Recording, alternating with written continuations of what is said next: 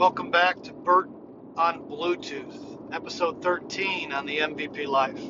Mental, verbal, physical, think, say, do. Today I want to talk to you about something that I think is massively important for any of us that is trying to accomplish something. I guess the best word I can come up with is of excellence in our lives. Professionally, personally, we hear lots of things about having goals for our life, the habits that it takes to get there, destinations we want to reach, dreams, desires, all of it, okay? But I think there's a battle taking place. And if you go back to the beginning of my podcast some time ago, I started a little mini-series called A Battle Between Mindsets, where I would take two competing ideas and talk about both sides. And there's two words this morning that are kind of like that I think they compete with one another, and then at the same time, I think one influences the other. And if we get the direction of which one should be coming first, then I think we have the potential to get the other one alongside eventually. But if we get it in the wrong order, it's like a house of cards. It's not a matter of if, but when the whole thing's going to fall. So let's talk about those two words. And I'm going to talk about them in the order that I think much of the world around us is wrestling with and struggling with first. So here's the order when I think we get it wrong. Wants and then needs. When we get it right, when we have the opportunity to build anything of significance and any kind of momentum, I think it's needs, then wants. I have no doubt that any of us have a massive number of wants in our life. I want this, I want that. And usually the first thing that we want is something that makes us feel good, right? Some kind of security. And what that security looks like for each one of us is different. The wants that I'm talking about aren't I want to feel safe in the sense of, seen, heard, and valued and provided for. That's actually what I think the needs are. I think we need those things. Wants, the ones that I think we struggle with and that we can get wrapped up in far too easily and that will distract us, is I want for me this kind of award, this kind of accolade. I want for me this championship. I want for me this record-breaking profit.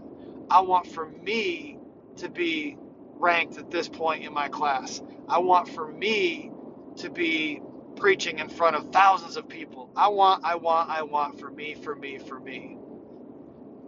When you get a group of people together, a team of any kind, whether you're in business, athletics, in the educational world, in ministry, any group of people, your family, your friends, the moment that we put our wants in front of the team's needs, that's the house of cards. And we could probably stop right there, almost 4 minutes in, and there would be a lot to just stop and think about. Probably a lot of different questions that we could ask ourselves of how did we even get here? When I talk about recruiting, oftentimes I'll talk about the word competition and what it really means to compete. And I've wrestled with this, but maybe I'll end up changing my mind at some point how I say it. Maybe it'll sound like semantics. But here's what I've landed on most recently. The competition, the first thing is, can I compete with myself to be the best version of myself? Can I get a little bit better every day? Can I grow? Can I learn from my mistakes? Can I leverage that learning and kind of push into new areas? So competing with myself to be the best version of myself. Next is to compete for my teammates. That by doing the best I can for me, I'm by proxy doing the best I can for my teammates. That when I compete for them, I want the best for them. That I'll have their back. I'll go the extra mile to make sure that they're taken care of. That if they're struggling, I'll be the voice of belief in their ear so that they can go further, that they can feel stronger, that they can feel more equipped and more empowered. And then at the end of the day, we'll take that compete and we'll go test it against our opponent. So in business, you compete every single day to try to grow your brand, right? There's other brands in your space. In athletics, you get on a field or on a court or in a pool or wherever you are and you compete against an opponent. In education, you know what? Institutions of higher learning, yeah, they compete against each other for enrollment, to say to people like, hey, this is the place to receive your education. I get that. Even in K through 12, we compete community to community. Why would you move your family to a particular area over another area? Because you believe that there's something that's a part of that community, that school, that is aligning with what your beliefs are or your approach to how you want your kids raised. That's all part of it. In ministry, I think maybe that's where the rub's a little bit different. I see actually far too much opponent competition, where the reality is we ought to be working together towards the same goal. So maybe that's where the metaphor falls off a little bit. But we understand in essence the idea of competing against someone else or another team. But it's when that competition against is within that the team structure falls apart. When someone believes, I got to get mine, I got to get my wants before the team needs. That's where the whole thing falls apart. And my challenge today to you as a leader is to look at your group of people that you are leading and identify what the needs are individually, what the need is for the team collectively, and then begin to have conversations to get to know your players, your team members, and try to figure out, are there obstacles in the way that I can influence in a positive way, that we can remove out of the way. You know, sometimes I think, obviously, we understand what the word selfish means, and myself included, we can all be selfish and say, well, I want this. And inherently, right up front, I don't even mind that you want something, but are you willing to check it? Are you willing to say, okay, I want that, but is it what's best for us right now? For us to go where we want to go, is that what's best for us? And if you're willing to set down the want and lift collectively the team need, then it's still healthy. The presence of the want isn't the problem. It's the vision of only seeing the want that becomes the issue. So if you're able to set down the want, you're on your way to something positive where you can see the collective need of the team. But as the leader, can you kind of see from a distance where the wants are beginning to stack up, become a brick wall in front of the need, becoming an unnecessary obstacle in the path of the team? You know, it's interesting. I watch different kinds of teams compete, and I'm sure we've all seen it. You see massive talent on one side, and you see a team that everybody says, I don't know if they can really compete with that team. And then they turn around and beat them. And everybody goes, well, what was it? And every time, it's some form of belief in one another, trust, relationship, vulnerability with each other. They do life together away from the competition in such a way that by the time they get to the competition, the thought of an individual want being greater than the team's need is so far from reality that the team that had all the talent in the world was more focused on wants than needs, and it fell apart. And I think, you know, as I talk about sport, I'll come back to this. I come back to it once in a while as a refresher, that there's 5 core areas. And this is with any team, not just sports, business, again, education, ministry, whatever. Like, if you really look at it and you're trying to figure out how do we become a more healthy team, the reality is it starts with technical ability. You got to be good at something, right? So what are you great at? Leverage that. Second is tactical. That's your strategy. Okay, what are you great at? So strategy is how you're going to do it. But I think so many times within teams, that's the focus. That's the Monday morning meeting. Okay, what are we great at? How do we leverage it? What's our strategy? And that's it. And we focus so much there that then we get buried in the wants Well, I want to be able to get this sale today, so blah, blah, blah, blah, blah, I need. Well, that need is actually not a team need, it's an individual need. You know, it's the next three things I think that really unlock things for us. So our technical ability, what are we great at? Our tactical strategy, how do we do it? All hinge on the next three. One, psychological. What's our identity? Who are we really at the end of the day? Because you can have all the ability in the world, but if your ability and your strategy for how you're going to leverage that isn't rooted in your identity, it's not a matter of if again, but when it'll fail. You're going to come to a point where you're trying to be somebody else, and your wants are going to get in the way of the team's needs because you want to be in first place. You want this, you want that award, you want that big sale. And the reality is, it doesn't stand a chance outside of being rooted in who you are. Secondly, of the final three, social destiny. I believe it's our destiny. People talk about that word a lot. Our destiny to serve our face off, to be a great teammate. It goes back to that competition. Who are you competing for? Your teammates. Compete for them. Go to battle alongside them, not with them. Don't go toe-to-toe and head-to-head with them. If you're in an athletics environment and you go and you're like, hey, you're competing against this guy for that spot. Listen, I don't believe in it anymore. I don't believe you're competing with a teammate for a spot. I believe you're competing for him. I believe you are for your teammate to have success if you really care about your team. So you're going to work really hard, but you're going to do it for him. You're going to do it with yourself and for him, and then let the dust settle. You know, I heard it once said in an environment, in a training, where I was sitting and listening to someone who I think was just massively brilliant, the head of youth soccer for an entire state. And I was listening to his approach to teaching. And he said, you know, at the end of the day, you don't even need to really be in the room as an adult from the perspective of picking teams. Kids can pick teams. Kids on a playground can do kind of playground pick 'em, and their inherent value is equality. Their inherent value is to make things even so that the competition is more fun. It's what we do as adults when we start stacking things, right?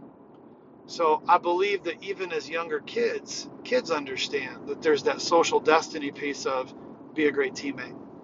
I remember very early on when our daughter, who's now 20, first started playing soccer, and I think she was 4 years old. And I remember her on the field, and you get all these little kids out there, right? And it's that whole amoeba soccer thing where they're just traveling in a pack. Wherever the ball goes, all of them go, right? And everybody wants the ball, but then all of a sudden the adults start yelling, like, take the ball, get the ball, take it away from him, take it away from her. And I don't remember her exact words, but I remember our daughter being so confused that for the first few years of her life, we have reinforced day in and day out about sharing. And then we get in competition and we start screaming, maybe not screaming at that age, but we start encouraging the idea that you're supposed to take that from someone else. And, you know, take it away from the opponent, we understand as adults, but all they get as a kid is, why wouldn't I want to share that? And I think it's really interesting because, again, it's an extension of that idea that inherently I think is in children, that at some point we lose focus on, can we share? Can we embrace social destiny, serving others, servant leadership? Can we put other needs before our wants? Now listen, I get it. We weren't telling them to take the ball away from their teammate, but all they hear is take it. When we should be talking and focused on the thing that we're teaching them to share within their own team structure. Because if you share well within team structure, guess what? You don't lose the ball as much. But when you try to do it individually within team structure, it's not a matter of if, but when that ball is going to get turned over. That works in any environment. So if you're in business, go ahead and try to be the best salesperson in isolation. Don't talk to anybody else. Separate yourself from other people. Don't bother with best practices. Don't even try to figure out how you can grow. At some point, even if you're successful individually, you're going to be standing on whatever podium it is for whatever award you win. And outside of financial gain, who are you celebrating with? it's far more empty to celebrate alone than it is with a team. And to realize that you were able to go further, to realize that you were able to bless other people on your team so they could go further. So that's the social destiny piece. And the last one is that physical legacy, that we all want to be remembered in some kind of way, right? We want to be able to say, if we're being honest, that we've made some kind of positive impact. I don't think anybody goes, boy, at the end of it, when it's all said and done, I want my legacy to be that I took advantage of every person in every situation I was ever in to promote myself and win at all costs. I don't think that really exists. Inherently, I think, again, we want to be remembered for positive things. We want to be remembered for making an impact on and in the lives that we've been blessed to lead and serve with. So those are those 5 core areas again, that maybe those things can serve as a reminder of what's more important right now, what I want or what we need. You know, we talk about in the team that I coach playing positionless soccer. I've had guys for the last couple of years play positions that maybe weren't their primary position, that maybe they didn't even want to, like deep down, but they did it because it's what's best for our team. And we've had some pretty remarkable outcomes, I think, as a result, not just as a team on the scoreboard, but within our own culture. I think I've seen growth. I watch smiles show up on faces that maybe they don't even realize are there when they have all these little kind of mini and micro breakthroughs of doing something that maybe they didn't realize they could do. And when you start adding that all together, it actually goes from addition to multiplication.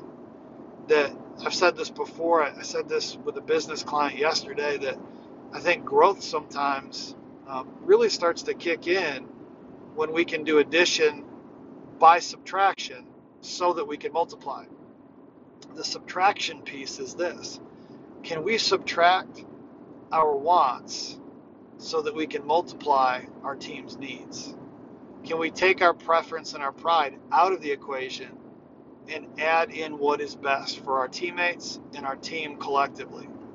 In whatever role you're in, whatever industry, whatever environment, again, maybe you're getting ready to go into a big business meeting, and this sale is the biggest thing, the biggest moment. Maybe it's not an individual sale, but this meeting has the possibility of changing the life of the organization that you're a part of. Before you walk into the room, maybe it's time to ask, instead of what do I want to come out of this, to be what do we need to come out of this, so that we can make the impact that we want, so that we can leverage the thing that we're great at, so that we can do it in a way that serves others, that supports others, that honors our identity, and one day we'll leave that legacy of impact that we're looking. Because I think sometimes we get our eyes on the prize, if you will. We get our eyes on an accolade, an award, a podium, and we become so obsessed with that outcome that we lose sight of who we are, who we serve, and how we want to be remembered. And that's kind of where I'm going to leave this one today. That if your team right now, and I've been there as a leader, I've struggled with it myself individually. I've had my eyes on what I want instead of what the team needs, even that I'm leading. But if you think maybe, just maybe, you're struggling right now and you got off on the wrong exit, a little bit of a detour to what the team needs are, go back and just ask yourself, are the decisions that we're making collectively honoring who we are, who we're called to serve, and ultimately how we want to be remembered and how we do this? And if you're doing those 3 things, good on you. Stay the course. Just keep taking the thing that you're great at and applying a strategy. No strategy is going to be perfect. There's going to be good days. There's going to be bad days. You're going to bring the best attitude and the best effort in the world, and you're still going to lose on some days, and that's okay. I think it's when we bring our best attitude and our best effort to be who we are, serve who we're called to, that we can get excited that over time the legacy will take care of itself. So wherever you are today, I want to encourage you, as you think back to the root of this podcast: mental, verbal, physical. Think, say, do. How can you look at it differently? How can you speak about it differently? And how can you act accordingly as a leader and as a team? I believe in you. I believe that excellence and significance is hard. And I think we live in a world that wants to convince us, or at least try, that it's easy. And you're going to have to live in some valleys. When the world says just keep your eyes on the mountaintop. But if you stare at the mountain when you're in the valley, you'll lose your footing. You'll slip, you'll fall, and you'll wonder why you're still in the valley. It's okay to be present in the valley and do the things on a day-to-day basis that you need to walk yourself and work yourself out of it. That's my encouragement for you today. You won't be there forever. You won't be in that downturn forever. It's coming back. You'll climb. You'll learn. You'll grow. Keep your eyes on the needs of those around you. Keep your eyes on the needs of, and I'll say this before we leave. I don't want to lose sight of this, that none of what I just shared today in these 20 minutes means ignore your own individual's needs, so that the team can succeed in a way that doesn't become healthy for you as a person. Yesterday was a reminder of Mental Health Day, and that should be every day. So I do believe it's a both and, that you can take care of and serve the team needs while also taking care of yourself. So they go together. So don't lose sight of that either. So that as you take care of your body, and I always use the story, the example, the analogy of when you're on a flight and they tell you, hey, listen, if this thing starts to have an issue and the oxygen mask falls from above compartment, apply it to yourself first before you go to help others. Because if you don't, you're going to be laying there passed out and you're not going to be able to help anybody. At that point, it won't matter what the needs of others are, you won't be able to help. So you do have to take care of yourself so that you can take care of others. And I think you get the point with that. So I love you. Take care of you. Take care of your team. I believe in you. I really do. We may never meet. This may just be my voice in your ears and encouragement. I don't need to know you to believe in you, because I know that you have something special on the inside of you. Every single one of us does. So chase that thing down. Feed the needs. The wants will take care of themselves. I love you. Have a great day.